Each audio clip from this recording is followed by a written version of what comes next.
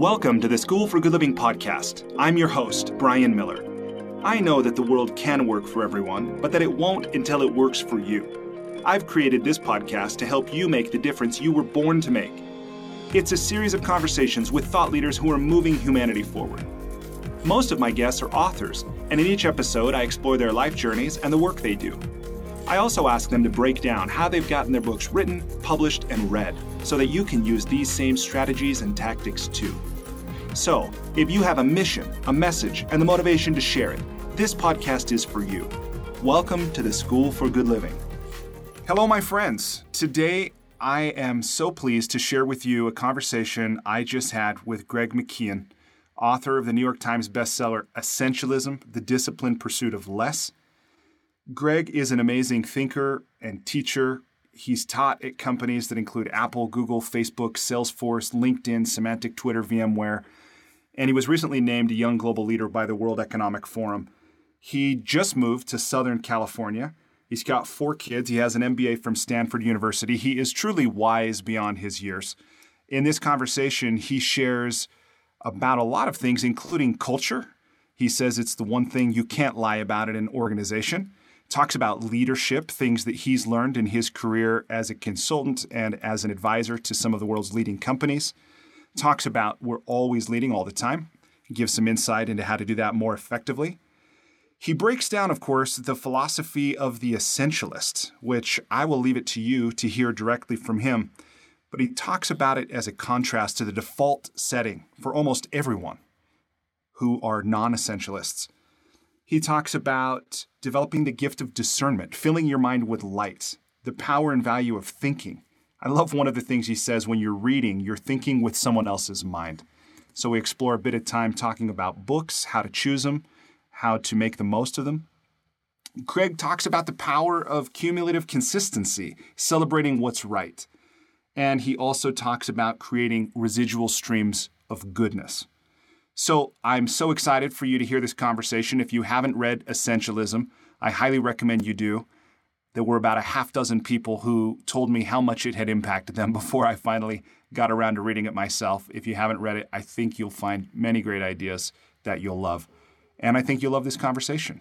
So, with no further words from me, please enjoy my conversation with Greg McKeown. Greg, welcome to the School for Good Living podcast. It's great to be with you. Thank you. I have a brother named Greg. He's my oldest brother. He's the oldest. I'm the youngest. Hold on. You're the youngest? That's right. Youngest of 5. I'm youngest of 5 too. How many boys, how many girls? 4 boys, 1 girl. Same here. No. Okay. Amazing. Where does the girl fit in? Second youngest. She's just older than me. It's the same. Are you serious? That is wild. Serious. Holy cow. Yeah, my older sister and brother right up from me, so second, third youngest, are twins, but she came out second, so. Wow. What's so it like? far it's matching. What's the age gap? So the oldest is about 12 years older than me. Okay. In my case, it's 8 years. 8. So, wow, your family you were busy. Yeah, it was connected. It's tightly connected. Amazing. So we have to have a club. We have to have a club for youngest people in the world. That's what I think. That's what I think. Because of course everybody says that the youngest are spoiled, and even if you say that to an oldest person in a family, they will say, "Yes, of course that is true," but they don't. Yeah. This is an underappreciated challenge to be the youngest. That's what I think. I think so. And I often think I don't remember who the comedian was that talked about, the first is the one that the parents are so worried about and stringent, and there's all these rules and expectations. And by the time you get to the youngest, it's kind of like no Coke in the living room and don't set anything on fire. It's like totally relaxes. That's true. That's the upside. The downside is it doesn't really matter what you achieve, at least in the early days, because everyone's already past that phase. So it doesn't matter anymore. The exams and so on, at least that's how it felt for me. Was that how it was for you? For me, Not so much. I mean, my parents were always very supportive of each of us doing whatever we wanted. So we weren't really the kind of family that was like, you got to be top of the class, you got to make the football team or whatever. So I don't think I had that experience. Well, I agree my experience was also that way. There wasn't pressure to perform. It was just by the time I was taking exams, the big exams in England, everyone else was on to the next thing. So it didn't matter as much anymore, at least it appeared to. And so I did decently well. And it was just never, it just seemed like I don't know, enough about my family of origin. Yeah. We better stop while we're ahead. Well, let me ask you this. Talking about family, I understand that you toured when your wife was part of Beauty and the Beast, that you went around the country or maybe the world with Disney. Is that right? And if so, will you tell me a little bit about what that was like? It was my crash course in Americana. As you rightly say, my wife, Anna, was the understudy in the national tour of Beauty and the Beast, which is a big deal. And so it means that she performed as Belle 40 times or something like that in that year, and performed in the show 300 times, which means I have heard or seen part of, I don't think it's not 300, but it is exceedingly many times.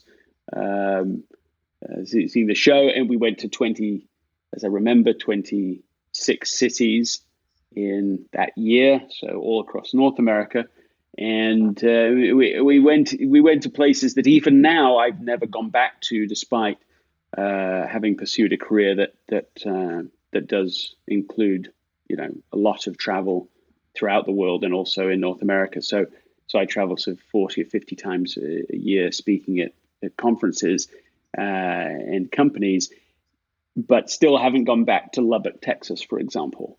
More's the pity. But we went there and just traveled all around. It was a marvelous first year of our marriage. Wow. What did you learn about America? What were some of your impressions, and what stayed with you from that? Well, that's an interesting question. That means I don't know that I have a good answer. I was struck by certain places had, and I won't say where because it just doesn't seem quite right, but seemed tremendously underdeveloped. And I don't mean Lubbock, Texas, for having just mentioned that as the only name that I've mentioned, but there were places that seemed almost not part of the rest of America, almost like I described it at the time as almost second world-ish. The roads weren't working. The something wasn't working there. So even though you're in the United States, even though you are in the middle of all of this prosperity and success, something wasn't working there. And I at least have hypothesized that what was going on was a different approach to leadership.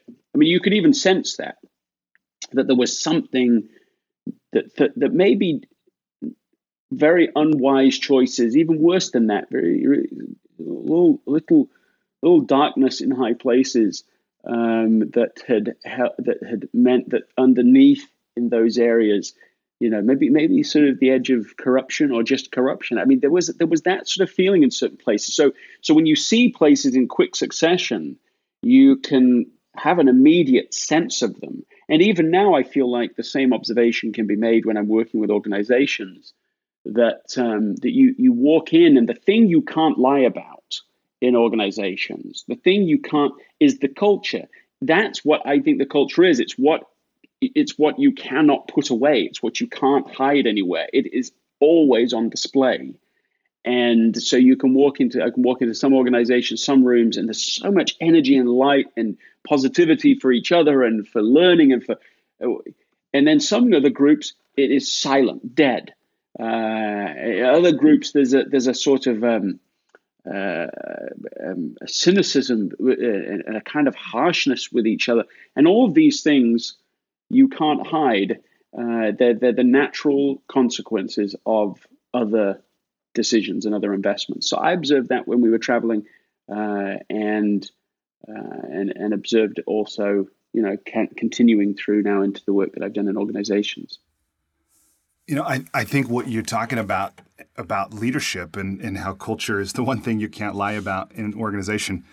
I'm glad you brought up leadership. It's something I want to ask you about. I understand that in your career, you've done a lot of work around assessing leaders and developing leaders. And one of the things I want to ask about first is if you'll talk a little bit about what your work in that realm has been, and then I want to ask a little bit about what makes a great leader, and are leaders born or made? Will you say a little bit about that? Yeah, I think that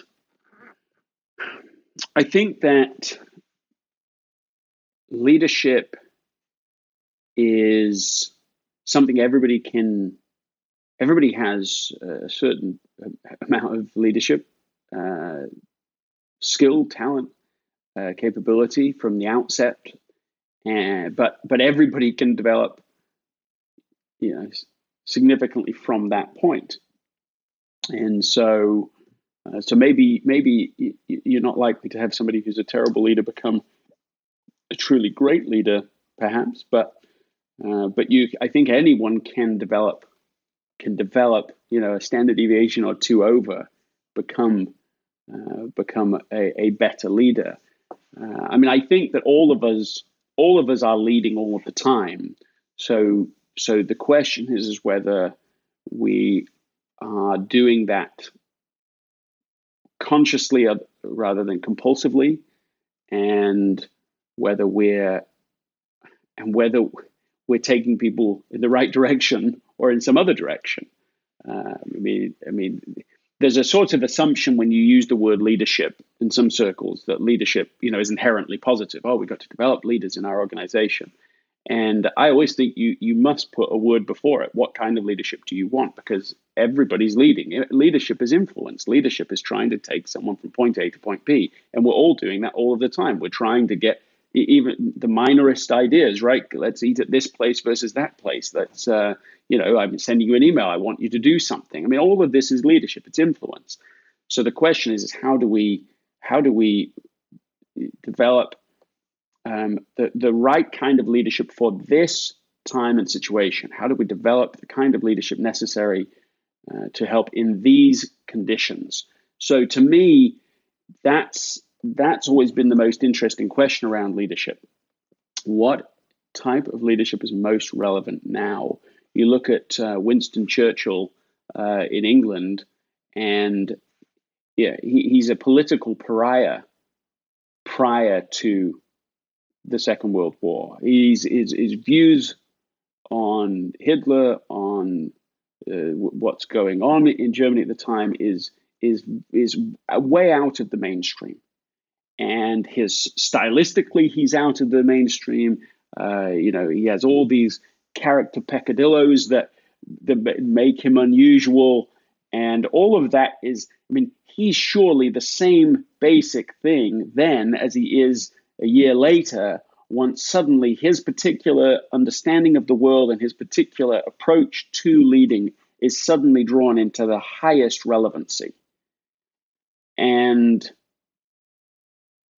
so, and of course, it goes on beyond that. After the war, those particular skills don't seem to be as relevant anymore, and he's thrown out of office, and because despite being this great war hero, it's no longer what people need. And so, in a similar way, I'm always curious and looking for, well, in these conditions that we are in today, what is the kind of leader you'd need? What is going to help now? And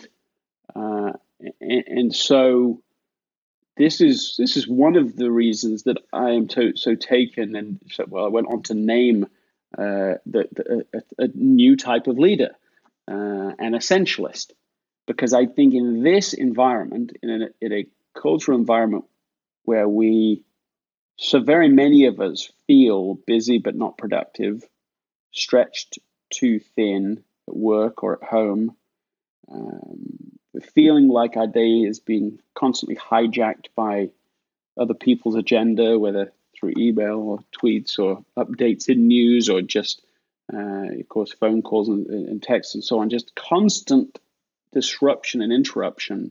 In that environment, what kind of leader is needed?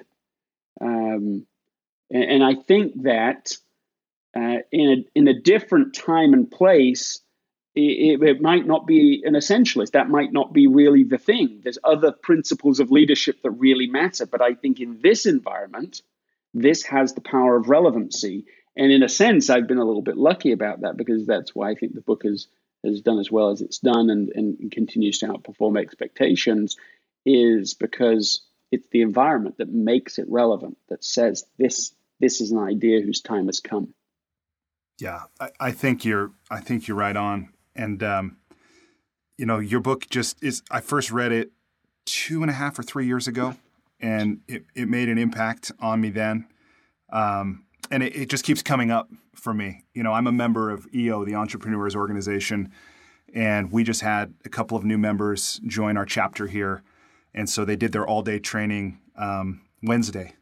And I mentioned that I'd be talking with you, and they shared that essentialism was a topic of discussion, in that chapter training, and being clear about what's important and having the discipline to pursue it. And I have a couple other friends that when they learned that I'd be talking with you, they had a couple questions they wanted me to be sure that I asked. So I think you're right. It's really just resonant right now. One of the things I want to ask. What did they want you to ask? Well, one of the things is this paradox between letting go, like being a yes to life, like kind of the ethos in Singer's The Surrender Experiment, right? Like being open to possibility, accepting whatever life offers, and yet being really clear about what you're committed to and what's most important. How to balance that. In fact, the question as it's written: how does one live a life free of burden of expectation while still holding growth and expansion as values and not turn down opportunities that could lead to transformational change? It's kind of a big question.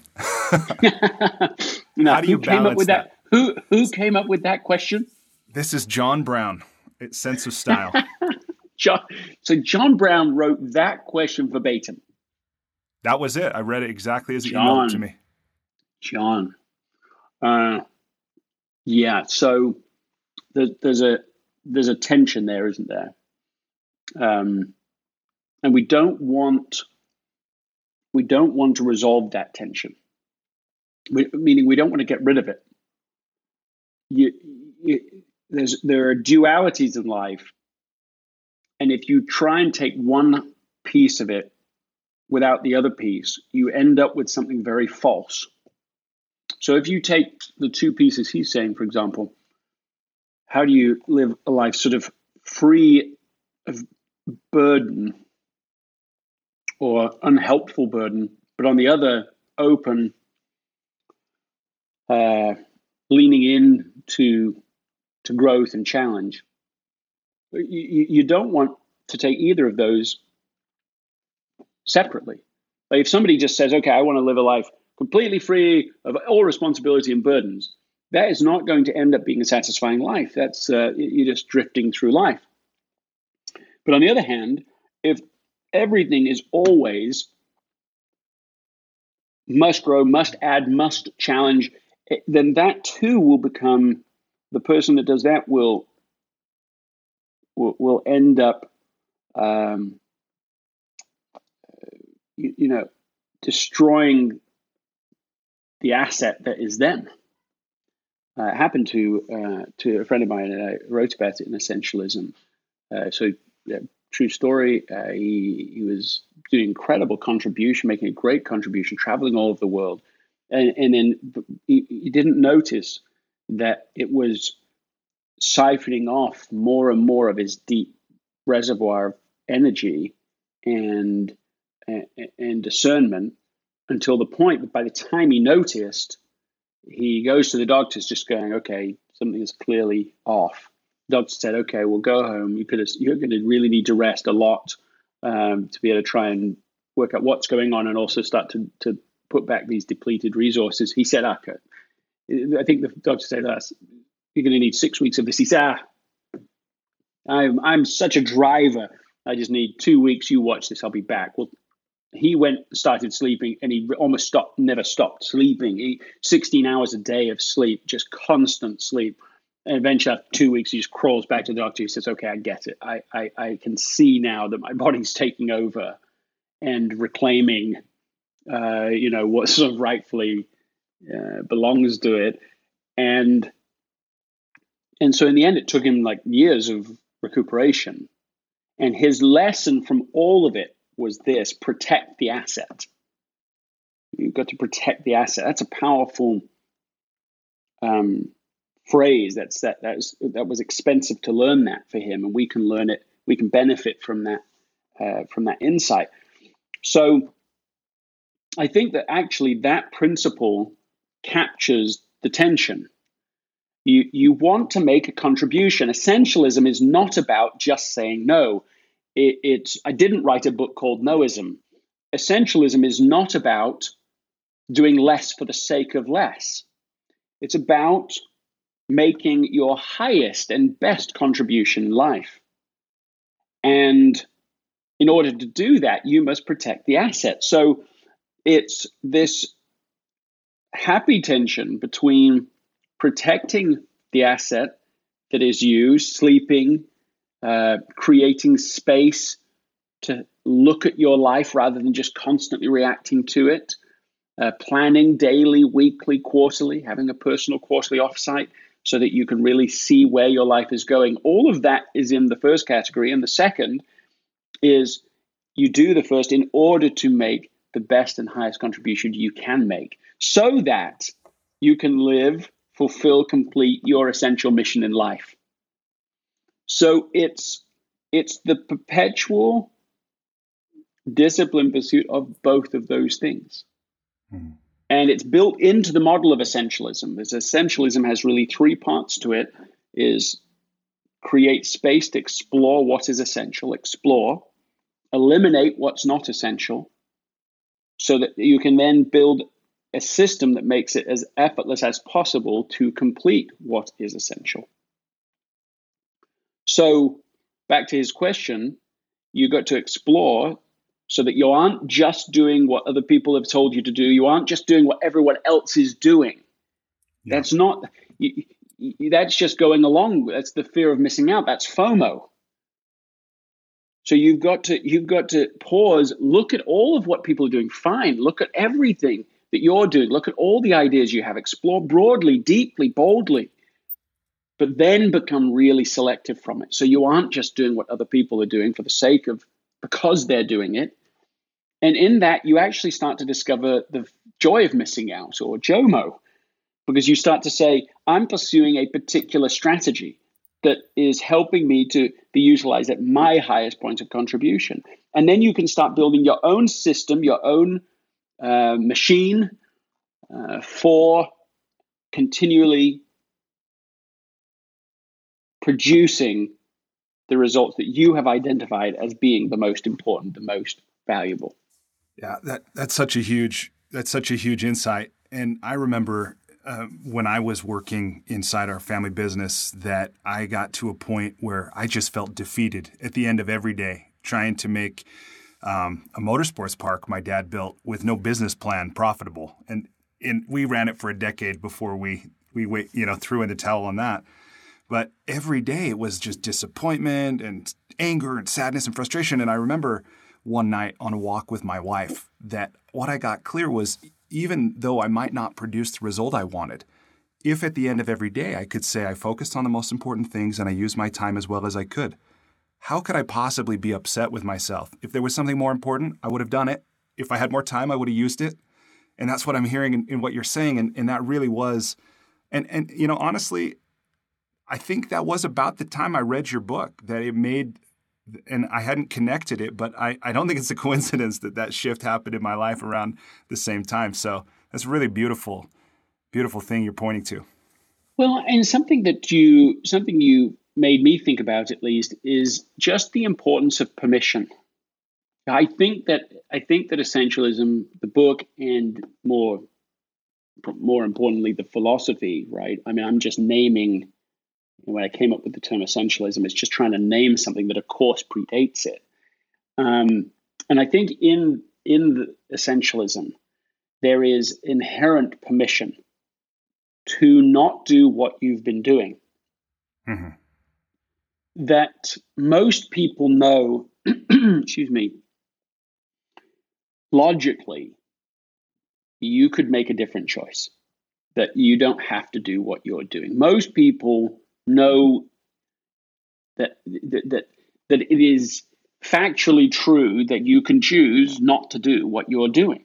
But practically and emotionally, I think that they really do not know that they could do something different. Yeah, that they really do believe, it does not feel that way. And so if it doesn't feel that way and doesn't seem that way, then practically it is not that way for someone. And so you actually have to introduce permission, not permission from their boss, not permission from, although all those things could help, but permission just so that the idea becomes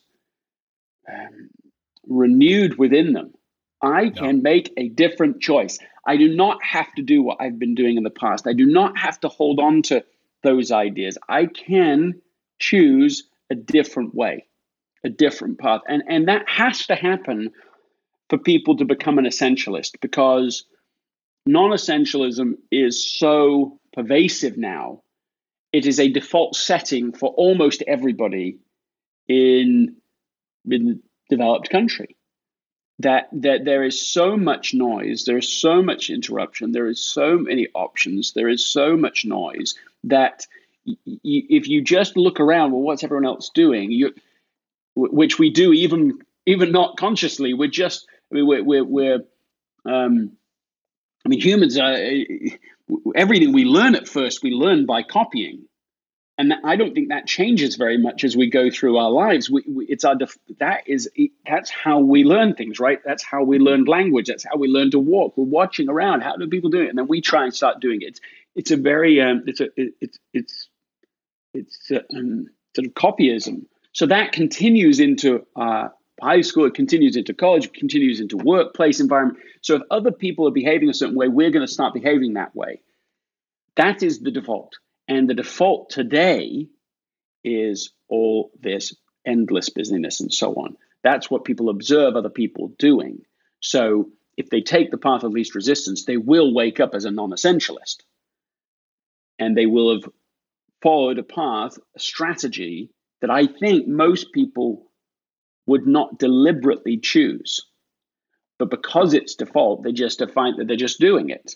They don't even think that, well, there are two options. I could be an essentialist or a non-essentialist. I'll be a non-essentialist. It's not like that.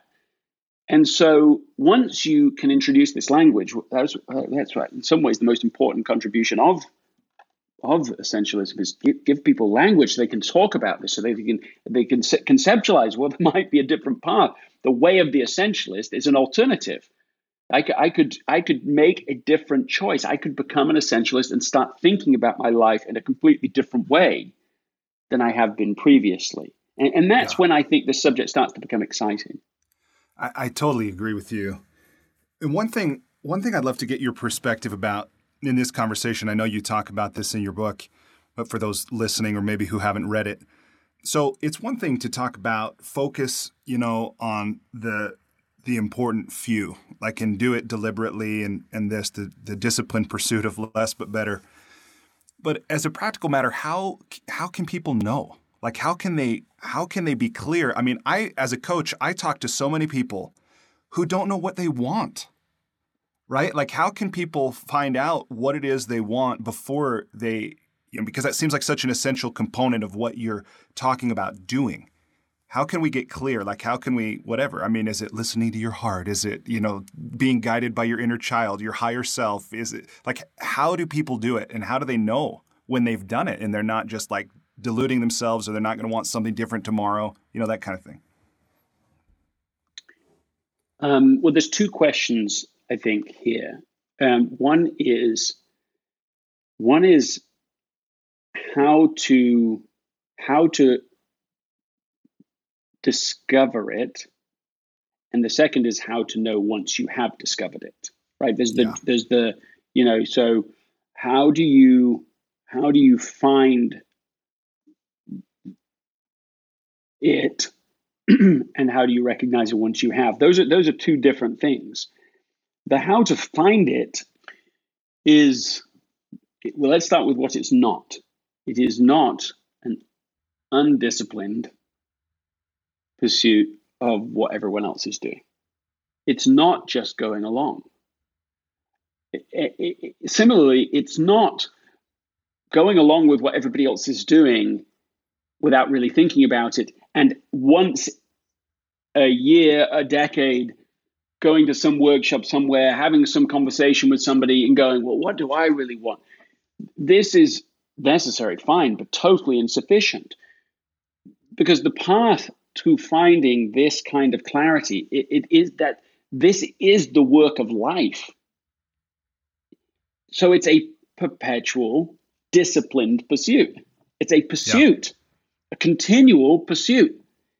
So I think in some ways, there's only two kinds of people in the world. There are people who are lost.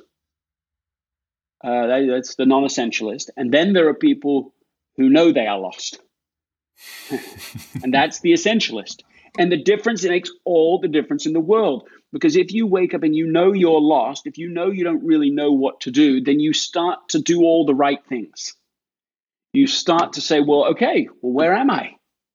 Okay, well, start to keep a journal. Okay, this is what's going on in my life. And you start saying, okay, well, where have I come from?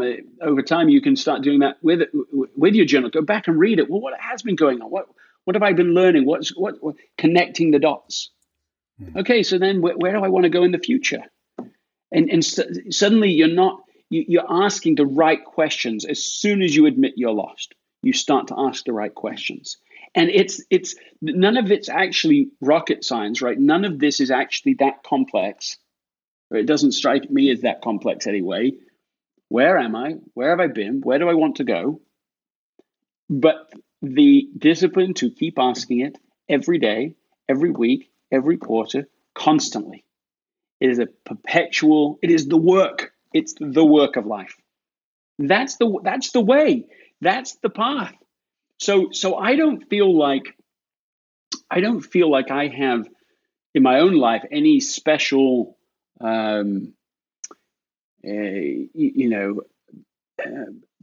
ability in this area. I feel like I just work so much harder on these questions than what I observe other people doing. So it's just nonstop. To me, it's what's the best use of me? What's the most important thing I could do? What's the most important thing I could do next? What's the most valuable thing I could do today? Let's just keep asking it.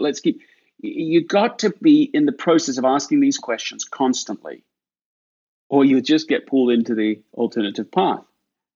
And the risk of that is the cost of that is very high, I think, because then you end up pursuing a strategy you wouldn't have pursued, or you don't want to pursue, and it end up with the results you didn't want to get. So, yeah, well, and then that's the what way. You're saying. Yeah, I love what you're saying. That is the work of life, and that totally resonates with me. And at the same time, what I see is I think our culture as a society, we're so mind oriented. We're intellectual. We're drawn, to the empirical. If we can't repeat it or observe it, it's not, true or whatever. I mean, so what I'm wondering is, how do you balance then this intellectual exercise, which it is if we're asking and answering questions using, our minds, with the intuitive or the emotional faculties we have as well? How do you balance that? Well, that leads us to the second part of the question, and the answer is, how do you know when you get there?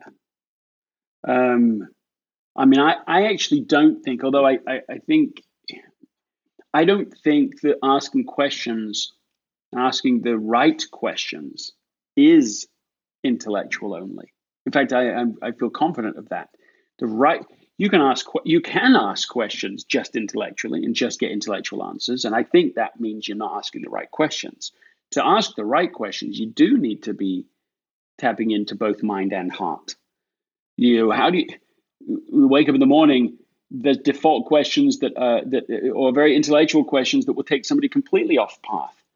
But you got to listen to conscience. You've got to be able to educate and to be able to recognize the voice of conscience guiding you, speaking to you. I think it's always available, but you have to tap into it. And so one of the things I think is absolute must, I already talked about journaling, and we could talk more about that. I now never miss, right? So I don't think I've missed a day in, I don't know, 7.5 years, something like that. What does your journaling practice currently look like?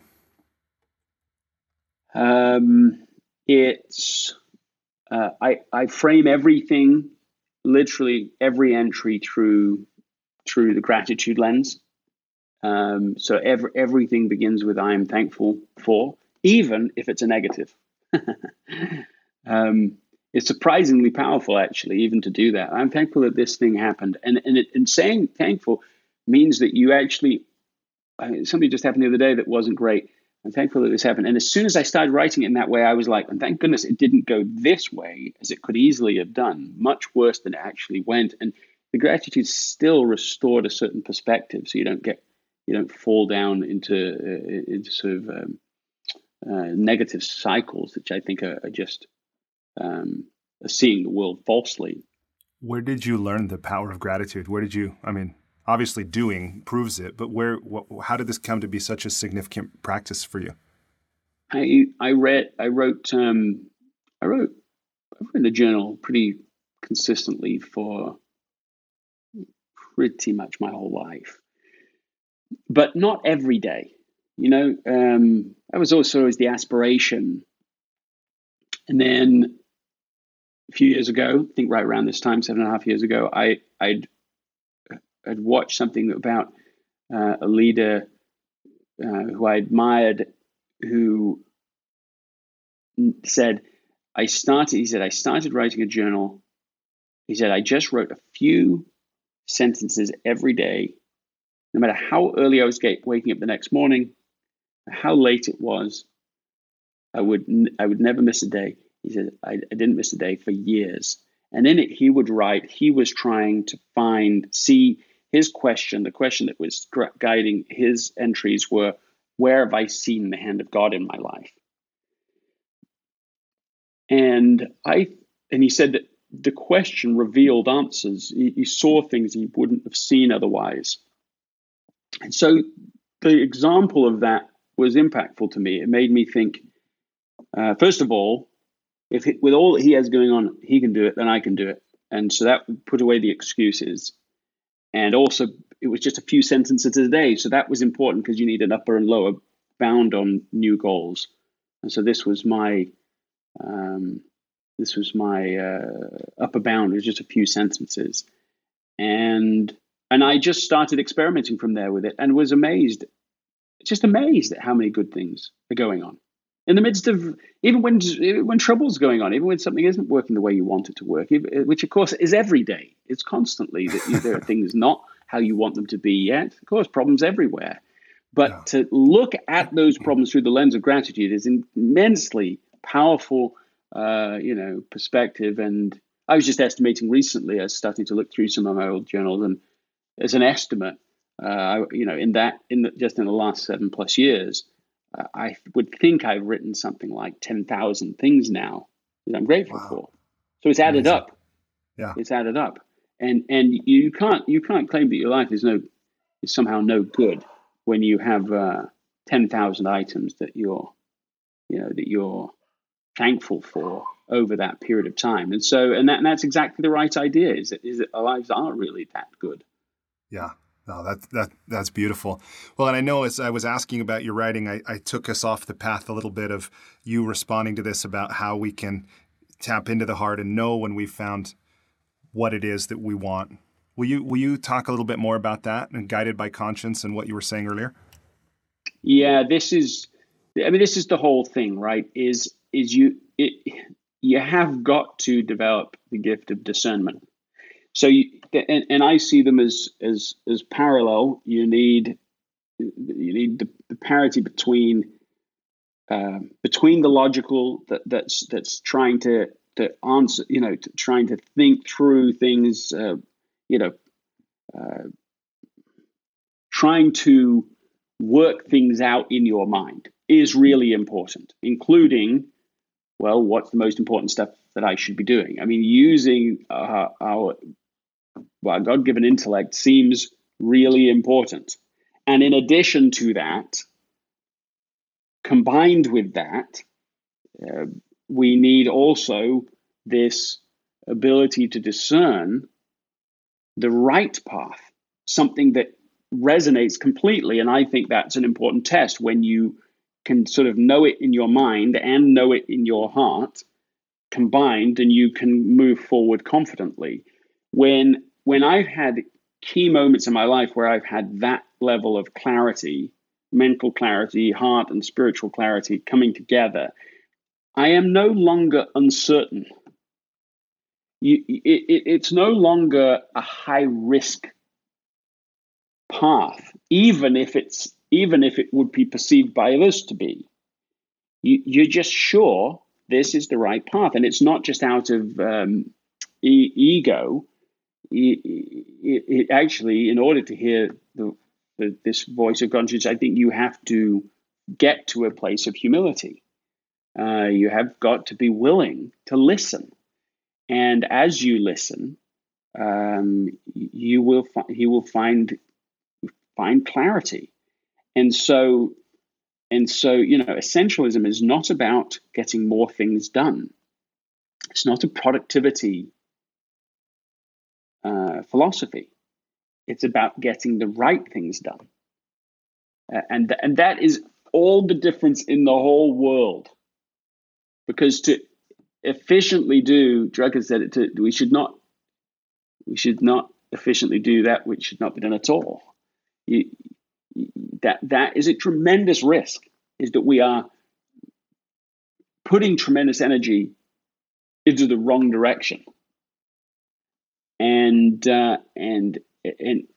or putting tons of energy into a good direction but isn't actually the right path. And so I think you have to do things to develop this discernment, daily practices to develop the discernment. And I think that you have to, you then have to use that discernment gift on these questions, on these problems, and actually, I mean, I don't know. When people hear it, they say, "Oh, very new age" or whatever. It doesn't feel new agey to me at all. Actually, it's very old agey. This is what the greats of all time have always been teaching us. So it's not like it is brand new, but it's also highly practical. What I'm describing. I mean, when you look at, now, this is a very business example. It is a business example, but when you look at like Steve Jobs trying to decide whether to they were working on the iPad, and they're developing it. They're ready, they're getting ready to sort of move forward with that as the next product. And they didn't just realize, oh, we ought to do the iPhone first. They said, we've got to stop work on the iPad so that we can work on the iPhone. That's just the kind of thing that would require a high level of clarity, and you can't get to that clarity just by running some numbers in a spreadsheet. That can give you hints, it can give you some guidance, but a lot of this decision making has to be made intuitively. But that doesn't mean intuitively. Sometimes means in people's mind, in the vernacular, is like magically. Well, it's just almost like it's guesswork. No, it's deep work that must be done until you get that discernment, until you get that sense. Yeah, this is the right path. Now, that doesn't mean it's all going to work out, but we feel the path is right. And you can feel that sense of clarity individually and, as it turns out, in that decision inside that business collectively as well. And so that's a bit of a jump to suddenly go to a business example from where we're at, but I just don't want it to be lost that this is somehow, well, that's fine in that environment, but it doesn't work in this environment. It does work in this environment. Yeah. And we just, that it works wherever it's utilized. Yeah. It works wherever you want to see breakthrough performance and things that really can make a difference. I love that. And even the name you give it about this, developing the gift of discernment, I think is something, again, like you're saying, giving people language to understand something or maybe to be able to do something. And you've talked a little bit about how this practice of journaling and maybe especially gratitude journaling is one way we can develop that discernment. What are some other ways you've seen that have been effective either for yourself or for others you've worked with? You got to develop a practice of reading the highest, best classic literature that you can. And I subscribe to scripture. I read that every day. I just recently decided I would read it half an hour a day. I'm reading out of the Book of Mormon. I'm reading out of the Bible, but I'm also reading other classic literature. I'm also reading historical works. I'm reading right now the John Adams biography by David McCullough. That is a long biography by every estimation. That was one of my dad's favorite books. How rich that book is! How great it is to let your mind wander through the way that John Adams is thinking about the world and the problems. And he is a student of the great literature. I mean, he's reading in ancient Greek, in Latin. Yeah. So when you're reading, what you're really doing is you're thinking with somebody else's mind.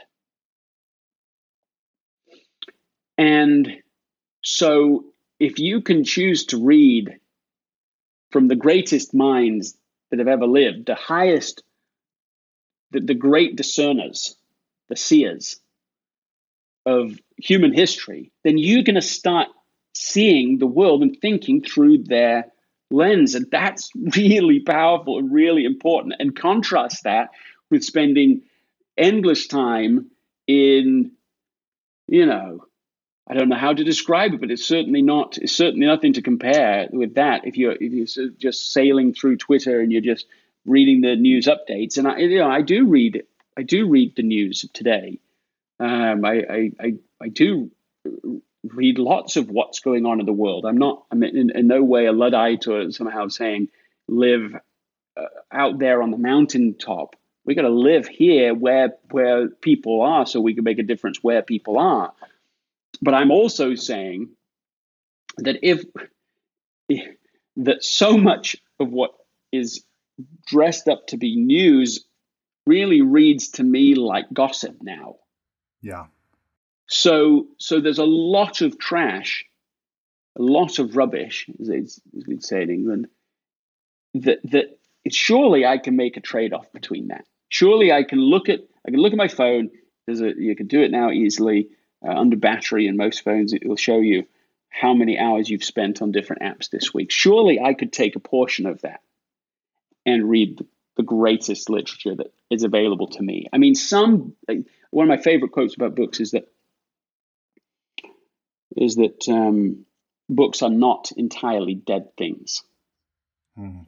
And some books, in my experience, some of the ones I've mentioned today, are so far from being dead. I mean, they're so full of life. There's so much light in certain books, and among them the ones I've mentioned today, that even if they're just open, even if I'm not reading them, I feel like there's something in it. And maybe, again, people say that's a bit crazy, but I think some books are full of light. Yeah. And that's what we need. You've got to fill your mind with light so that you can have discernment to see clearly between truth, error, to see between, the language of the day, right, is between fake and real, to see what really is and what we need to pursue. And so I haven't regretted one moment that I've spent reading these books. I feel like they just open me up. They fill me with a sense of discernment. And so you can't just say the word discernment. Well, I'm going to have discernment about this. No, you've got to develop it. That's the core of the discipline pursuit is develop that discernment so that you can start to see clearly, more clearly than with all the dust in our eyes that you get through constant social media and so on. If you're eating that stuff, then you're going to start seeing the world through that lens. And I think, as I say, I think that's the path of the non-essentialist. I love that perspective. And what you said about when you're reading, you're thinking with someone else's mind. I think that's such a cool view. And, it calls to mind for me something I've heard one of my teachers, Tony Robbins, talk about with his mentor, Jim Rohn, saying, Tony, you don't need to read every day, just the days you eat. And making time, as busy as Tony is today, that he does he says he makes time to read at least a half hour every day. So that is great. Yeah, and out of the best books. I mean, you've got to be careful, not just good books. I mean, think about it this way. So,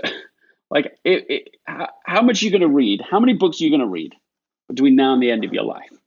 Right? What's the number? There's a number, right? I mean, there's a range. Yeah. Right. Yeah. For a while, last few years, I've been reading 50, 60 books a year. I've slowed way down. So I'm talking maybe 20 a year for another 100 books, roughly, in my life. Let's see. 1,000. I'm sorry, another 1,000. So that's it. So 1,000 books for the rest of your whole life. Do you think that there are 1,000 truly classic, powerful books for you to read? I'll bet I could find them, although they might be kind of in iterations or interpretations of each other. It'd be a stretch, but maybe. No, I think you can do it. I think if you go online right now, you could start just by saying, okay, what are the 1,000 books? Just search it. What are the 1,000 books you got to read in your lifetime? Yeah. And someone will, and the list will be there. I mean, I know what you mean. 1,000 is obviously a really high number of classic books, but they're there. And my real point is that there's no justification for using up that precious reading time on rubbish, on non-essential stuff. And this is true for reading, but it's also true for the big life decisions, the discernment of our lives. Is that there's enough essential, meaning 90% or above important activities, so highly important activities to fill the rest of our lives. Yeah. So therefore, every time I waste my time on a trivial thing, on rubbish, every time I'm taking it away from something that actually really mattered. There isn't enough time for me to do the essential things, plus all the average things, plus all the trivial things, plus all the actually damaging stuff I could do and waste my time on. There isn't time for that. Yeah. So we actually are making trade-offs between things that really matter and things that don't. I mean, I think my own bias, of course, is less but better. So even with what you just said about 1,000 books, what I really would be recommending to you to do is to identify the top. Certainly, let's say it's 100, but maybe it's 10. Mm-hmm. The most important 10 books that you can possibly read, the deepest books, not just the success literature books, but the wisdom literature. The stuff, I'll give a test, the stuff that has been around the longest. Yeah. Because that's the stuff that isn't infiltrated with the non-essentialist ideas of the recent past or of the Industrial Revolution. You got to read something that came before all of that has lasted longer than that. So you identify the top 10 and read them again and again and again and again. That, to me, is a more essentialist approach. I just spoke with somebody recently who I think they read 360 books last year or something. And I'm not highly critical of that pursuit. That's got to be a lot better than not reading.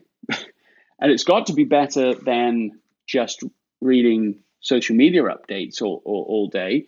But it's too many books to imagine that the purpose is applying and integrating. Right. It's an intellectual pursuit. Oh, that's an interesting book. Next book. And for me, at least, I believe in this philosophy of less but better. And so what I want is to write books again and again until they become a part of me, until they've changed the way I see the world. And I'm back to the language of before, until I am seeing the world the way these great minds saw the world. Yeah, I think it's such a beautiful perspective. Let me ask you this about your book, about essentialism. This is a question that Nathan, my good friend Nathan, wanted me to ask. It might be a trick question, but here's the question. If you were only able to add one item to your book since its publication, what would it be and why? I mean, if I was really redoing my book right now, I would shorten it. That's what I think Nathan was trying to trip you up on that one. Let's go that way. It's true, I would. Okay, so how would I shorten it? Oh, I would just literally go through it line by line and say, okay, is there a more efficient way of saying it? Is there something that's just cleaner, so that somebody who's reading it can get it in its most condensed form? So, I mean, I think that's it. I don't know how much shorter, but I think 20 or 30 pages, maybe even 40 pages once you actually take it line by line. So that's one answer. If I was to reduce it then by 40 pages, would I then feel like I could share some of the things I've learned since its publication? Probably the answer is yes to that. And I think that what the sort of trade-off I would then, put in there, I think would include how do you do this? How do you live essentialism where you have limited control? So, and that's in a lot of environments, right? It's true in work. It's true in matrixed organizations where people are trying to apply this. It's not easy just to say, well, this is what I think is essential, so I'm doing it, and I'm not going to do these other things. Can be very career limiting. So I think there'd be more, to explore there. How do you do it there? But it's also true. Forget organizations. It's true in a marriage, in a family. I mean, everything's a negotiation. And I think there would. So I'd want to just deal with that in a richer way. I've learned, for example, something I've learned is that there is a default setting in a lot of people's minds that says you can either give a polite yes or a rude no. And those are your only two options. So it means that people are going to end up with a lot more polite yeses than they really mean, because of those two options. They don't want to be the curmudgeon who's always saying no to everything. And what I've learned is there really is such a rich middle, and it's the negotiation, it's the discussion. To use, I think, an even nicer word, it's the counseling. To counsel together, to sit in counsel. Let's talk about this. To sit in counsel with my wife. Let's talk. Let's explore. Let's work together. Let's not have it be your way, my way. Let's really, counsel until we together feel that sense of clarity we've been talking about today. This is the right path. Good. Now we know. Let's pursue it. That takes a lot of patience, but it's far more efficient than the alternative. To whether it's in a marriage or a family, with my children, whether it's in a corporate environment, anytime you try to go fast, you try and shortchange clarity and just simply make a decision rather than get to clarity, right? Because that's definitely not the same thing. What happens is that you pay the price again and again and again multiple times down the road, until eventually you go, okay, well, I guess that wasn't really now let's decide what we really should have done in the first place. Thank you. Okay, so in just a moment, I want to transition to this lightning round of questions. Before I do, I feel impressed to ask you about life purpose. And to ask you, well, first I'm curious to know, do you feel you're living your life purpose? Yes, I do. Yeah. That's awesome. And what counsel would you give someone who they would answer that question with a no? Like, how can they discover it? And again, maybe how can they know when they have, or how can they define it? What have you found? And maybe it's useful to ask, how did you arrive? Like, how are you so confident that you are? Maybe that's the advice for others. The best thing to know in life is your purpose, right? To discern what you came here to do. That's great. But the next best thing is to know what it isn't. And I think that is a more realistic place for a lot of people to start. It is to ask, do I feel like this is it? Do I feel like I'm doing it right now? And if the answer isn't yes, I think the answer is no. Right? That they go, that doesn't mean they have to quit everything right now in order to go pursue it, but at least admit it. Well, this isn't it.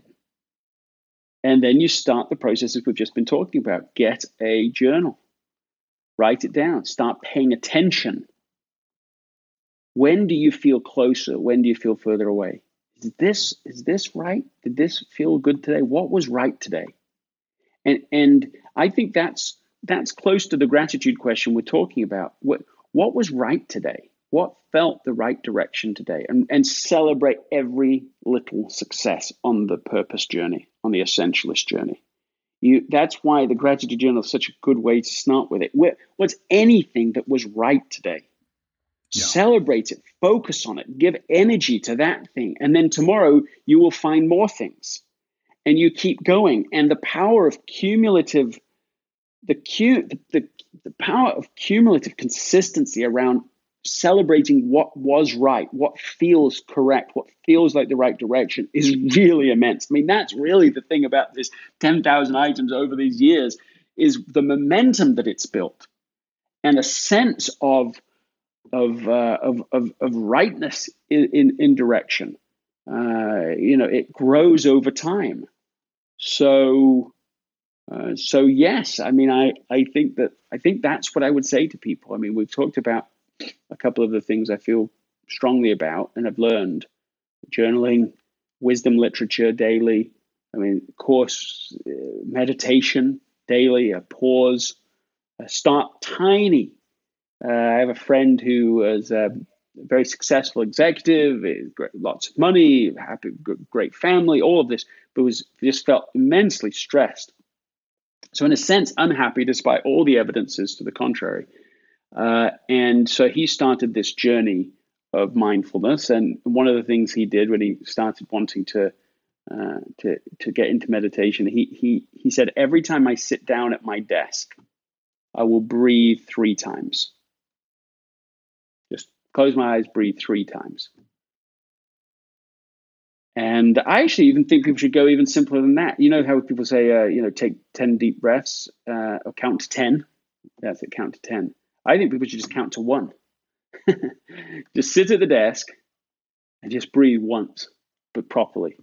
And you start the habit there. If you do that every day, and then every time you sit at your desk, over time, you will be introducing a new practice that starts to get us more centered, more present. You can only feel this discernment, this sense of clarity in this moment.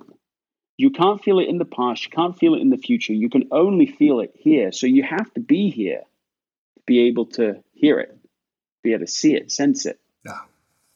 I want to shift gears and go into this. I've got about 9 questions.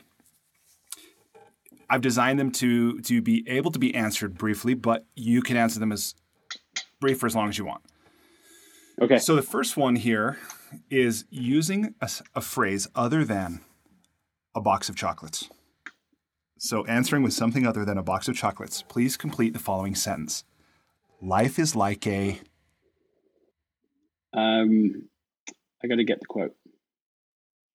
It's by Jenkin Lloyd Jones. Okay, I got to read the whole thing. Anyone who imagines that bliss is normal is going to waste a lot of time running around shouting that he's been robbed. The fact is that most putts don't drop, most beef is tough, most children grow up to just be people, most successful marriages require a high degree of mutual toleration, most jobs are more often dull than otherwise.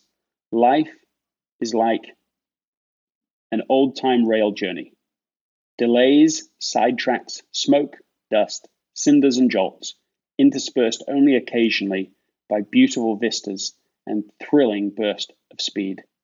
The trick is to thank the Lord for letting you have the ride. I love it. Number 2, what do you wish you were better at? Patience. All right. Number 3, if you were required every day for the rest of your life to wear a t-shirt with a slogan on it, or a phrase, or a saying, or a quote, or a quip, what would the shirt say? Less but better. Number 4, what book, other than your own, have you gifted most often? Throughout my whole life? Sure. The Book of Mormon. That's the true answer to that question. I mean, that's it gets a. They did an interesting experiment recently because a lot of people just have lots of weird ideas about what's in that, and they did an experiment where they had people of all different backgrounds, all different cultures, everything, just read one page. They didn't know what they were reading, just had to read a page from it and underline whatever spoke to them. It is really powerful. You can watch the videos online of just people from different cultures, different countries, just responding to what's actually in it. It's just a powerful book, and that's it. Nobody else has to think so, but that's the book I've ended up telling people. So that's the truth. All right. Number 5. So, as you've already said, all these conferences at which you speak, 50, 60 a year, and everything else you have going on. You travel a ton. What's one travel hack? Something you do, or maybe something you take with you when you travel to make your travel less painful or more enjoyable? My travel hack is that I use a checklist before I go. So I literally have a checklist, and so I can pack really, really quickly. Many of those items are permanently packed. So I just have doubles of lots of things. But I always do the checklist because no matter how familiar I think I am with it and how habitual it is, and I'm sure I could pack without the list, it's just amazing which things I will forget if I don't have it. And so by parallel, I actually think there's lots of things in life that need a checklist. Of course, there's a great book, Checklist Manifesto, that illustrates this in hospitals. That massive numbers of lives are saved if you use checklists in hospitals. Checklist, yeah. Wash your hands. Oh yeah, I didn't wash my hands. You could go through the checklist and actually do it. And so for travel, I find that checklist, and I've also started taking it with me when I travel, so that when I'm leaving to come home, I just go through the checklist again, so that you don't forget anything. Yeah. Wow. I've started using a checklist for travel a couple years ago, but I never thought about using it for coming home. That is really, really smart. Because you just think you've got everything, and instead of actually just looking around the hotel room, okay, are we clear? Just go through it item by item. Brilliant. That's so great. Go. Awesome. What's one thing you've started or stopped doing in order to live or age well? Yeah. Okay. I stopped all sugar. Wow. Good for you. Yeah, all added sugar. And I did that New Year's Eve. So we're 7 months in now. Even ice cream? Especially ice cream. That was the cow. first. That was the reason I did it. It's I because know. ice cream was my weakness. I found kind of a And balance. I only eat ice cream on the full moon. I love that. I love that you're waiting. Is it out yet? Yes. It's almost a full moon. I think I can do it tonight. Yeah. Yeah, for me, I would find it much harder to only. Well, I like what you're saying. I could imagine doing that after this year. My goal is to do a year. We'll see. But I think if I started eating it a bit, it'd be all over for me. Yeah. That's me too. I love Ben and Jerry's, and I think if I just said, okay, I'll just eat a bit. I'm gonna go eat a bit now. I know that's my rule, but I'll eat a bit. Oh no, that's it. It's all over. I think it's easier just to do none. Yeah. So there you go. So that's a sign of wisdom. That's one thing. Okay. Awesome. So number 7, what's one thing you wish every American knew? I mean, serious work, serious understanding of the founding fathers. Really knowing their history. So that you can see our moment with some perspective. I mean, I think that the most important 5 years in American history are the last 5 years. So many things are going on, and I think if people could see today through the lens of the founding fathers, and I don't mean I do not mean a right-wing reading of that or a left-wing reading of that. I don't mean the politics of now. I mean one of the things as I'm reading the John Adams biography is how polarized it was on every issue. I mean, it was brutal in lots of ways. So that there's a commonality about that. But to learn why they did what they did and what they were grappling with, what big issues they were confronting, and why those things mattered. I mean, these people were serious students of human nature and human nature's weakness and follies and so on. I think that seems like a good idea. Yeah. Besides, one of the funny things. So of course, being an Englishman on July 4th in America is always an interesting experience. And somebody always wants to say something about it, which is fine. But they always want to say, well, what's it like in England today? What are they all saying today in England? And the answer is nothing. Nobody is mad about July 4th. Nobody's even thinking about it. The day comes and passes. It's just a complete non-event. But then I also always want to point out to people, if they would read their history, they would find that in the early days of what became the War of Independence, people understood, people that were involved in that conflict saw what was happening as a civil war. They self-identified as Englishmen, and they were fighting Englishmen. So in the early days,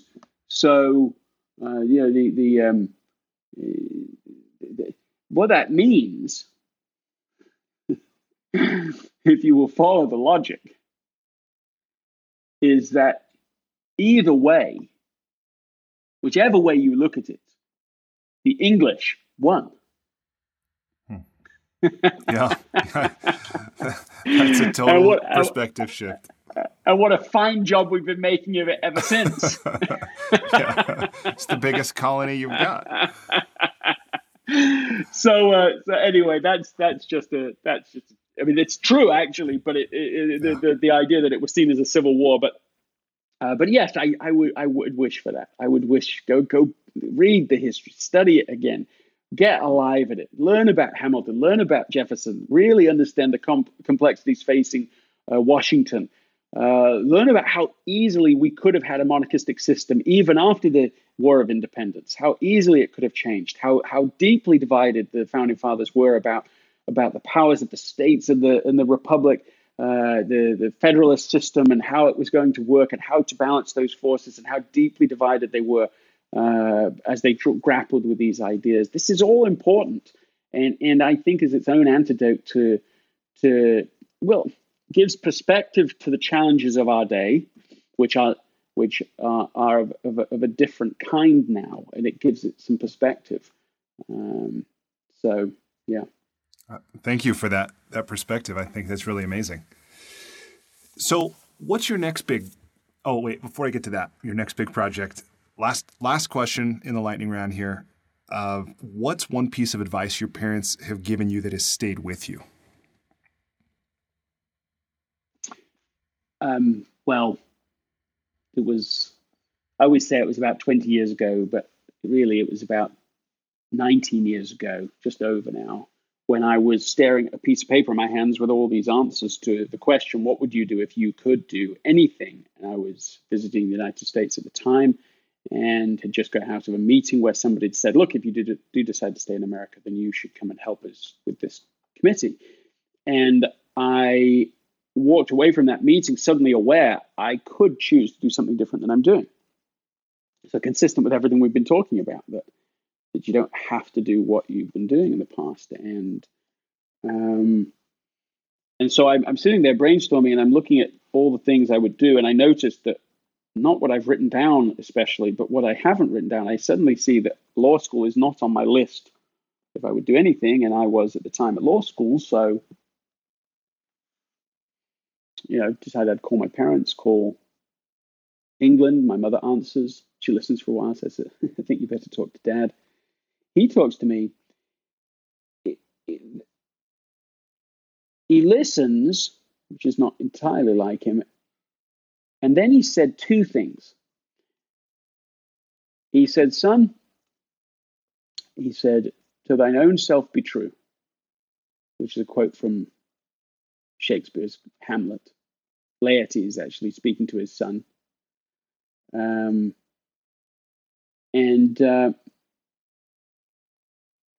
then he added this. He said, do what is right, let the consequence follow.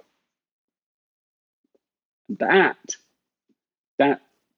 even more than the to thine own self be true. That line is the real summary, right? This is, again, consistent with everything we've been talking about. The core of essentialism is to do the right things for the right reasons at the right time and let the consequences follow. And non-essentialism is do everything that's popular now. Those are the two approaches. And really, back then, in the moment of should I quit law school or not, he didn't say, which he could have said, what's your plan, son? What are you going to do? He did go on to ask me some questions. I don't really remember what they were, but it wasn't how we began. He could have said, well, look, come on, finish what you've started, do another couple of years of it, then see where things are at. He said, do what is right, let the consequences follow. Do the right thing. Let's see where it goes. Consistently do the right thing. Consistently get your discernment right. Follow that path and see what will come. Sounds like a wise man. That's great. So what's your next project? What are you in the middle of, or what are you about to start? About a little while ago, but actually right after I'd finished writing Essentialism before it came out, I went on a family vacation, 2.5 weeks without access to Wi-Fi or cellular coverage. So completely unplugged, which, is pretty rare and actually decently hard to do now, in one sense, right? Because you have coverage everywhere. And while I was there, I was reading a classic book. I remember reading Anna Karenina on that trip, And it was just to kind of unplug from all the normal things. I'm writing my journal. I'm still, that's the kind of environment. It was a very relaxing experience, but it was also just disconnected from all the noise. And in the middle of that, I had a very vivid insight, a clear moment of clarity of what I needed to do next.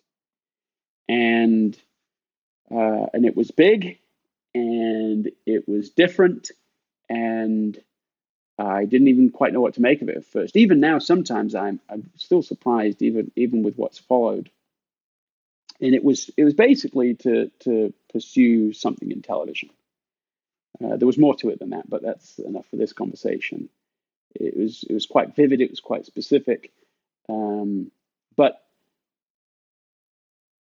I knew that it was a long-term idea. I knew it wasn't like something I was going to suddenly do in the next 3 months. The book hadn't even come out. I knew I had to do a lot of work to get the book to come out. You want the book to actually be successful. You want it to become a New York Times bestseller if possible, and then to continue after that, so it isn't just a one-hit wonder. There's a lot of work to be done, but all the while in the background, there's this new intent.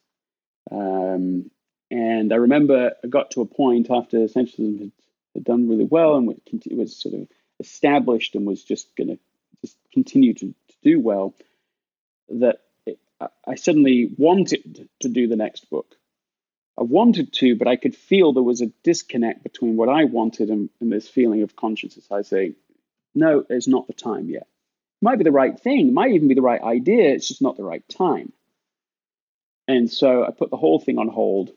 It was within like weeks of that decision, that trade-off, that Steve Harvey read Essentialism and blogged about it. And he said, this book changed my life. And because I wasn't so focused on writing the next book, there was enough space to see that as a window of opportunity to connect and to talk further. And so ended up doing an appearance with him on his show in Chicago. And it wasn't like other media I'd done before. This was like really rich. He's just talking about, look, really, this changed my life so much, and this is how it changed my life. And we took questions from the audience. It's a very rich experience in trying to share these ideas to a broad audience, to, of course, millions of people in that moment. And it went well enough that we carried on doing appearances. And so we went from just really making no progress to suddenly within the next few months, there just suddenly were things happening and getting agents and understanding this world a little bit better.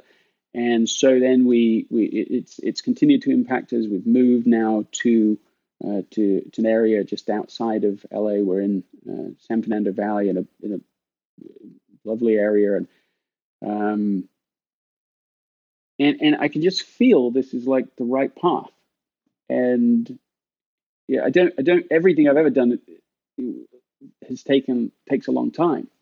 Any big game-changing objective, it takes time. It just takes a while, and it's okay. I actually feel relatively patient, which is, as I already mentioned, something that I'd like to be good at. But I can feel this is all right.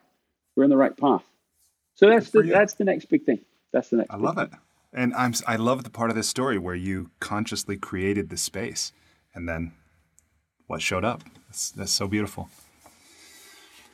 So at this point, I want to ask, so I do have a few more questions specific to writing. I know that not everyone listening is necessarily interested in writing, so I like to kind of do a pseudo wrap-up at this point by doing two things. One is letting you know that as a way of expressing my gratitude to you, Greg, for making the time to talk with me today. I've made a $100 loan through kiva.org to Nice. a woman entrepreneur in India named Bala, who's 54 years old. Her household has 5 members. She'll use this money to buy jewelry to help improve the quality of life for her family and in her community. Nice. So, I love that you've done that. That's terrific. Yeah. And the other thing that I want to do is just ask you, if people want to learn more from you or connect with you, what's the best way for them to do that? I mean, LinkedIn is actually not a bad place. That's a platform that I've ended up writing a lot on and communicating on as one of their influences, one of the original influences for that group, and or in any any of the social medias that I have tapped into, Twitter or the website gregmckeown.com, any of those places. Awesome. But really, honestly, the best thing is to read Essentialism. That's really where I would point people back to. It's where I go back to, and I think it's just can we take the time to read it? That's been my biggest compliment. In fact, the biggest surprise in writing Essentialism has been how many people. In fact, an agent, just like a very successful agent here in Los Angeles, just told me that he said he'd read the book 17 times. Holy cow. Yeah. He says he just listens to it on the way to work and back again, like again and again and again. And that, although that is extreme, it is surprisingly familiar with how many people have understood it. And it's been so great that they've gone, yeah, it's not something you can read once. You've got to go back to it. It's a disciplined pursuit. And that really has been what people have done.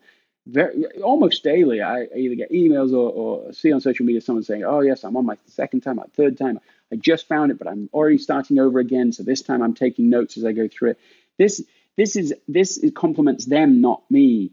It's saying that they get the idea that essentialism is either a disciplined pursuit or nothing. It's not a hey, I got exposed to this idea at the end. So for those that get it, I think that's how they demonstrate they do. Oh, no, that's great.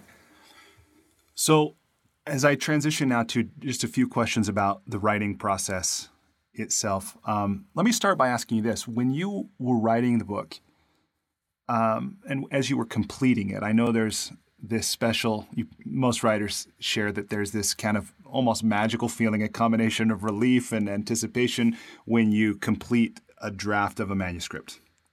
So right around this time when you felt like you were maybe nearing one of the finish lines of a project, how much of a sense did you have at how big it would ultimately be? I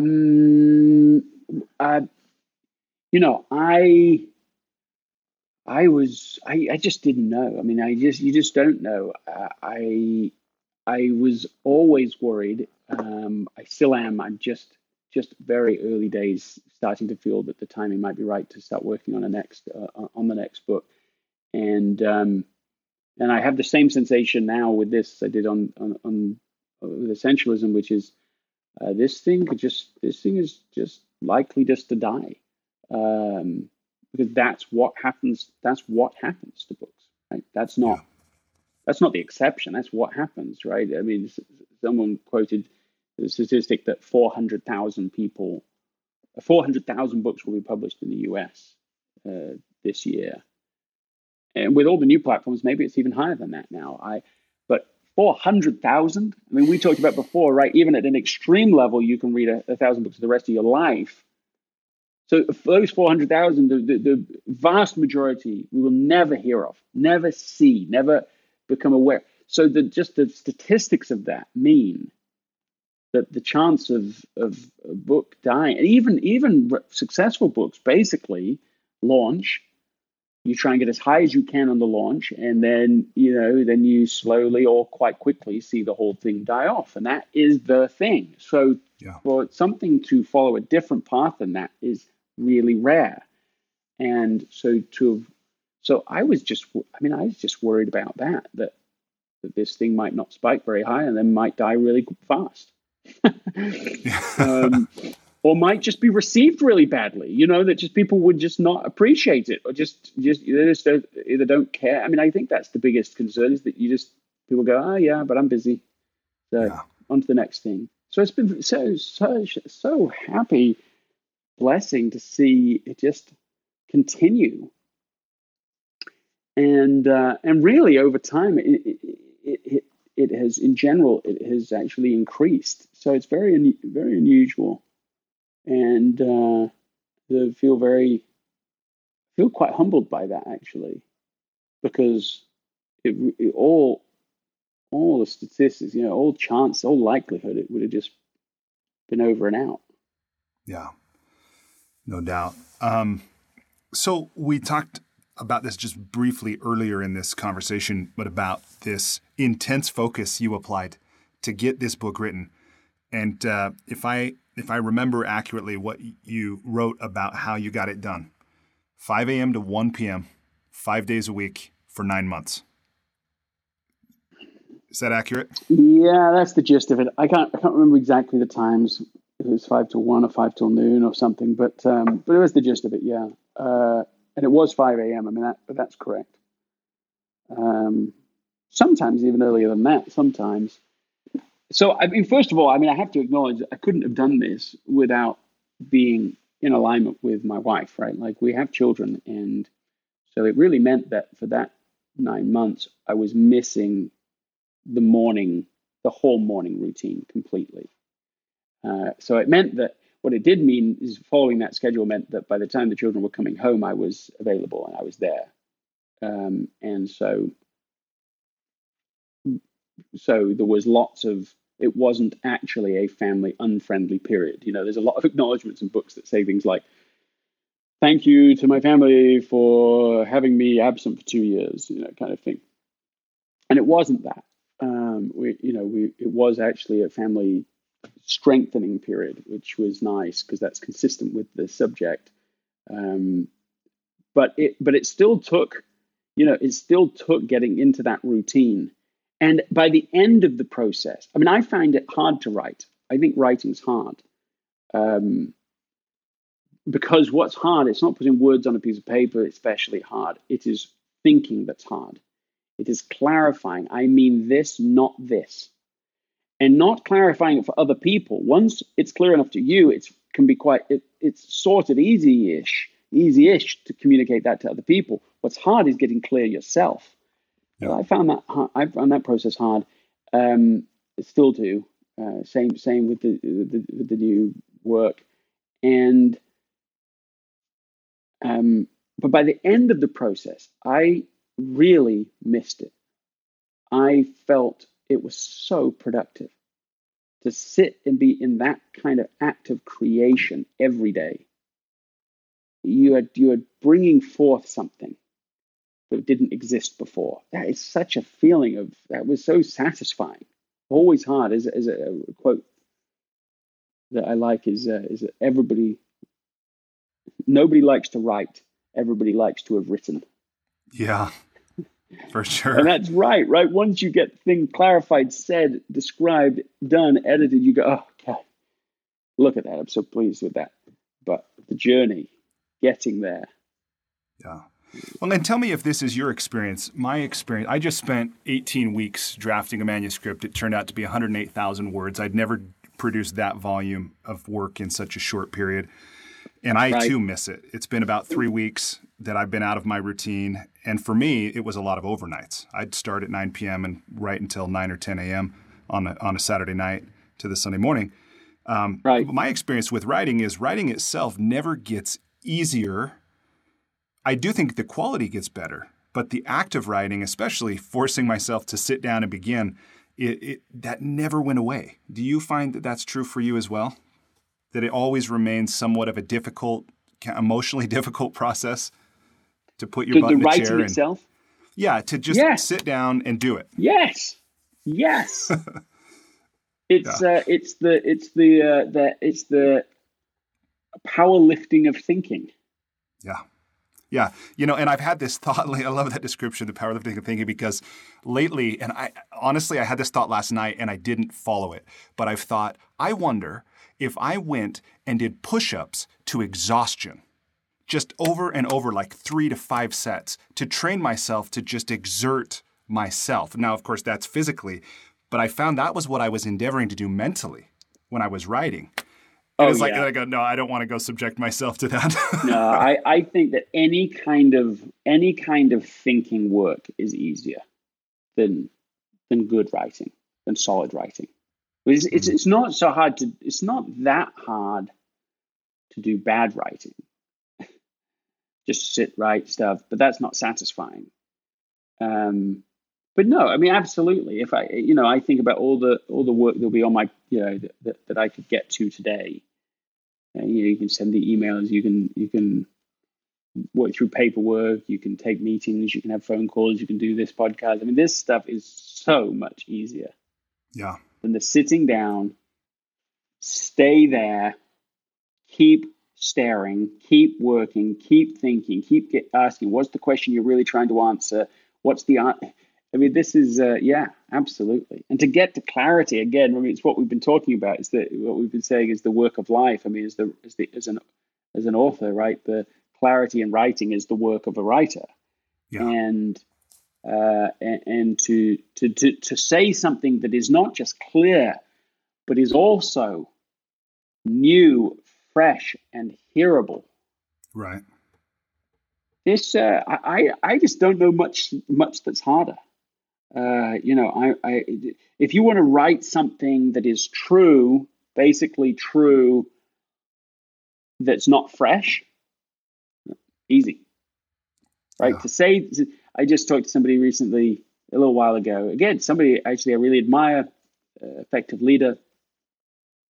He said, "Oh yeah, I just wrote, I just wrote a new book."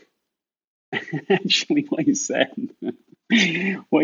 was, he said, "I just came out with a new book." He said, I figured if you could do it, I could do it. That's what he actually said. What does that mean? Wow. What he actually said. And I was like, And then in the moment, I didn't really pick up that there was perhaps a little slight in it. I don't know. But nevertheless, when he told me the title, I was disappointed for him immediately. I'm not saying, am I going to say that? It's too late to give any observation about that. But I was disappointed for him because I knew that feels like 20 other books that have already been written. Yeah. So I believe what he's written. Like, I believe it before I've even read it. He's credible to me. He's got a lot of experience. So I want that book to go to masses of people, but it's not going to. That was my prediction anyway. My hypothesis, as soon as I heard the title, everybody's heard that before. And that is exactly what's gone on to happen with that. So, and that is, of course, based upon the statistics we already talked about, 400,000 books. That's going to happen to most books. But I think there are lots of things you can do if you're willing to pay the price to improve your odds.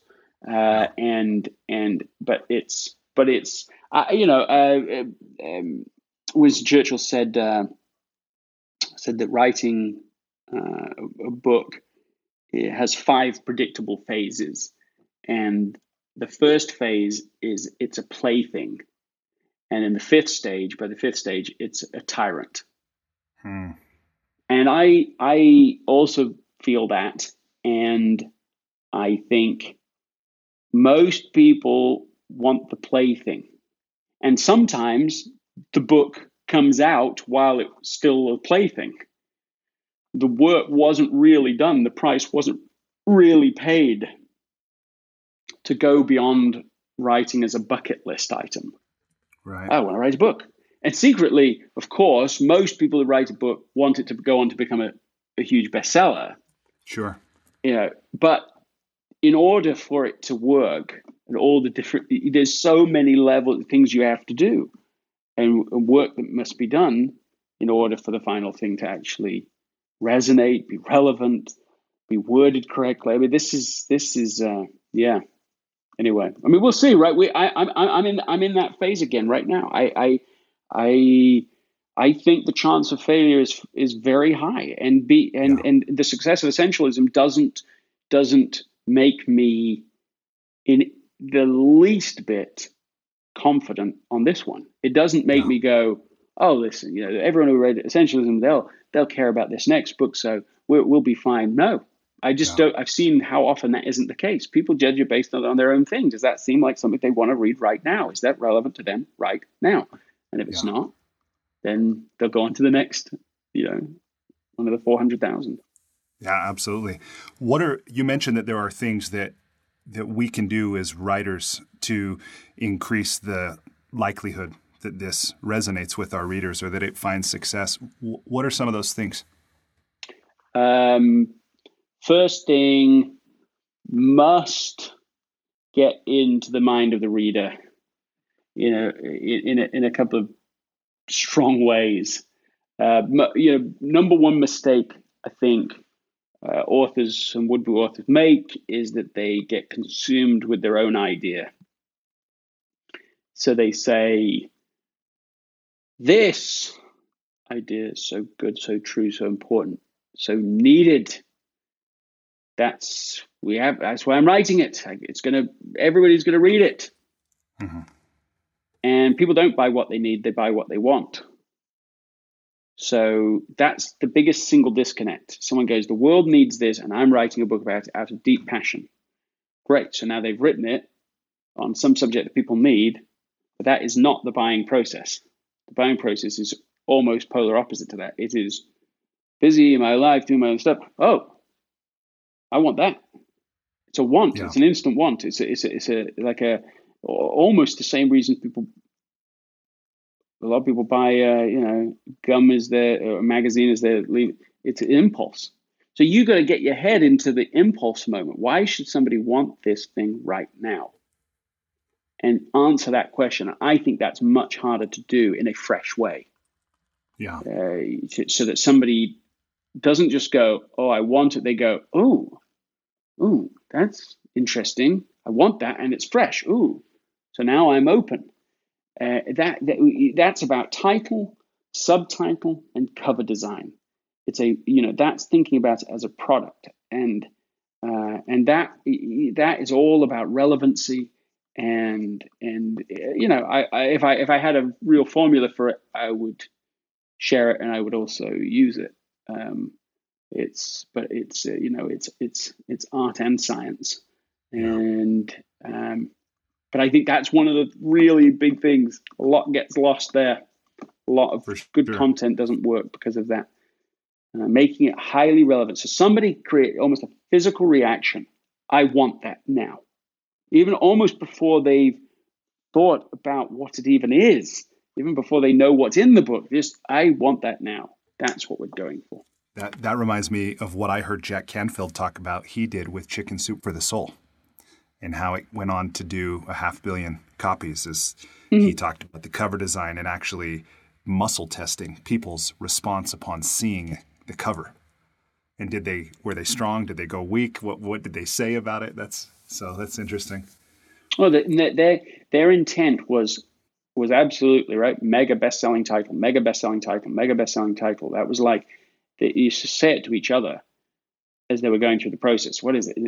And because they didn't just want a title, they wanted their mega best-selling title, and they got it. And it was very, very clever. And it wasn't the only reason that it was successful. They then went on to do all the hard work of the I remember Stephen Covey's marketer once told me we worked 3 years, day and night, to make the 7 Habits an overnight success.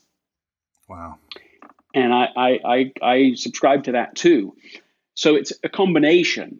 But I also know if you get those first things wrong, if people just don't actually want it, you can't put that right later. You just cannot get people to pay attention to something they're just not interested in. And so you have to create in people, the old phrase from How to Win Friends and Influence People, you have to create in people an eager want. Ooh, I'm stressing myself out talking about it. Well, we're about to wrap up, so we won't stew in the stress too much, and we'll end on a good note.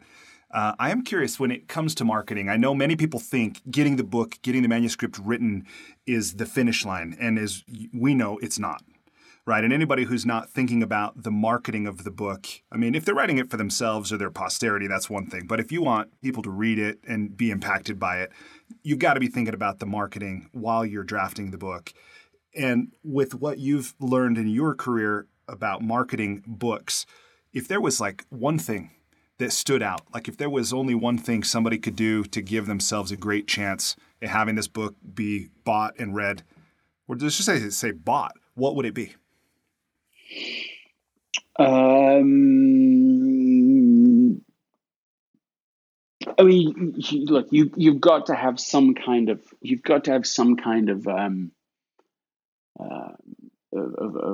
platform of a group of people that are going to get you going. I mean, this is the game of all success, I think, is about building momentum. It's having quick wins and then turning those quick wins into the next level set of wins and so on. And so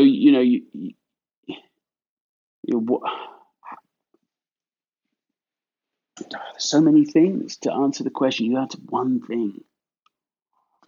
Look, I'm coming to the idea from what you're saying. Like, I'm reminded of Apple's approach with products. So there's two big things, right? Especially when Steve is around. Certainly in his own head, he's going, it's about product and it's about marketing. It's not about sales. It's about product and marketing. So you've got to make a product that you are really proud of. And if you don't do that, if you haven't got those things right, and we've already talked a lot about that, then you're in the problem after that of trying to sell something to somebody, trying to say you do want this and you don't know why you want it, but I'm going to tell you why you want it. And it's like heavy work forever afterwards, expensive, heavy work that's probably not going to be successful. So you've got to get the product right. But then marketing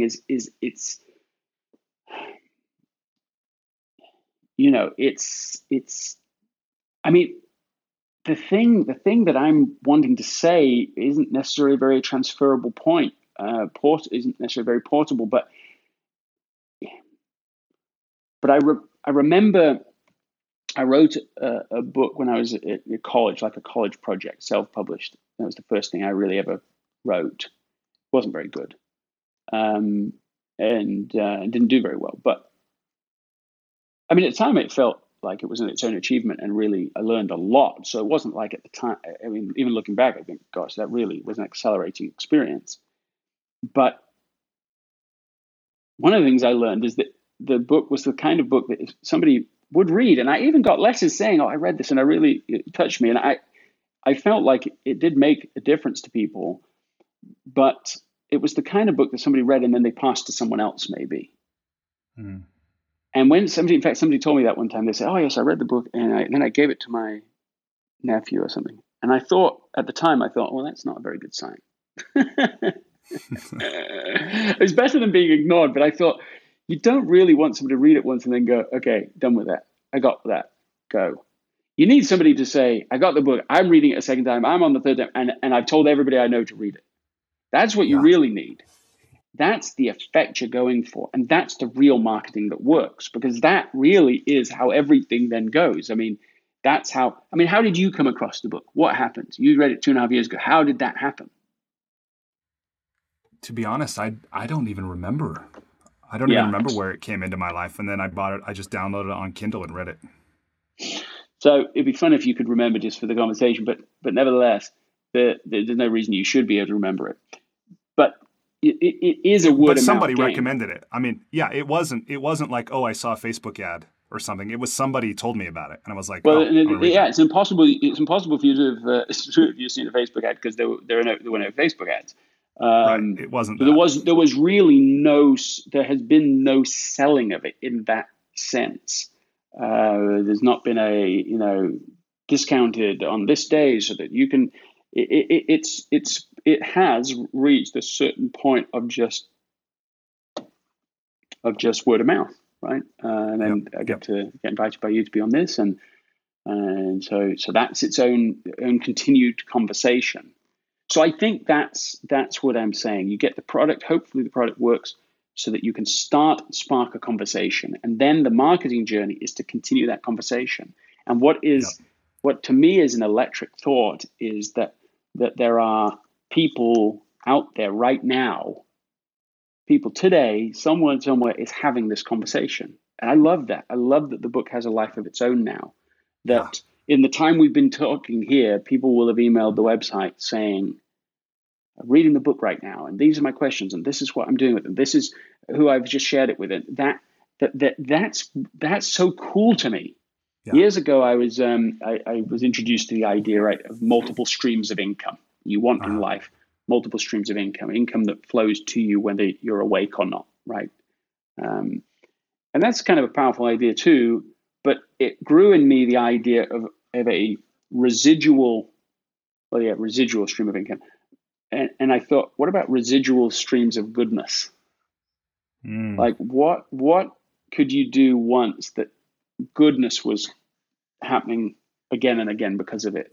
And I just so delighted that to some extent, in some tiny way, essentialism, that happens and that a book can do that. That somebody's having a good experience right now. Somebody's having something happen to them in a positive way while we're having this separate conversation. That's exciting to me. That totally makes me think of that saying that somebody's sitting under the shade now because someone planted a tree a long time ago. Yeah, it's cool, isn't it? That's I like beautiful. that. Okay, so last thing as we wrap up, if you were to give just one piece of encouragement, even if it was just like a little keep attaboy, something like that, what would you say to somebody who's maybe in the middle of their project or they just haven't quite gotten over the hump to start it? Yeah. Writer's right. Writer's right. That's it. I love it. That you don't declare yourself. Someone else doesn't declare yourself a writer. Mm-hmm. You declare yourself a writer, not in words, but with a pen to paper or fingers to the keyboard, and you are writing. And now you're a writer. And I suppose the opposite is also true, which is that as soon as you stop writing, you're no longer a writer. I actually did that for a little while. For a while, I really wasn't writing. And I felt like I think I felt good about that. There were enough other things going on, but it's nice to be back into writing. There's something all that's challenging about it. It's just very stabilizing. You're doing the thing, part of what you came here to do. So I love that. Yeah. Okay, so final thing is, Greg, what's it like? How fun is it to open royalty checks?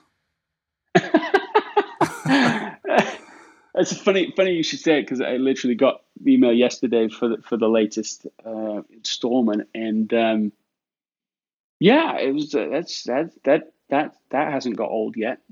That's awesome. I love it. Well, yeah, good. I mean, it's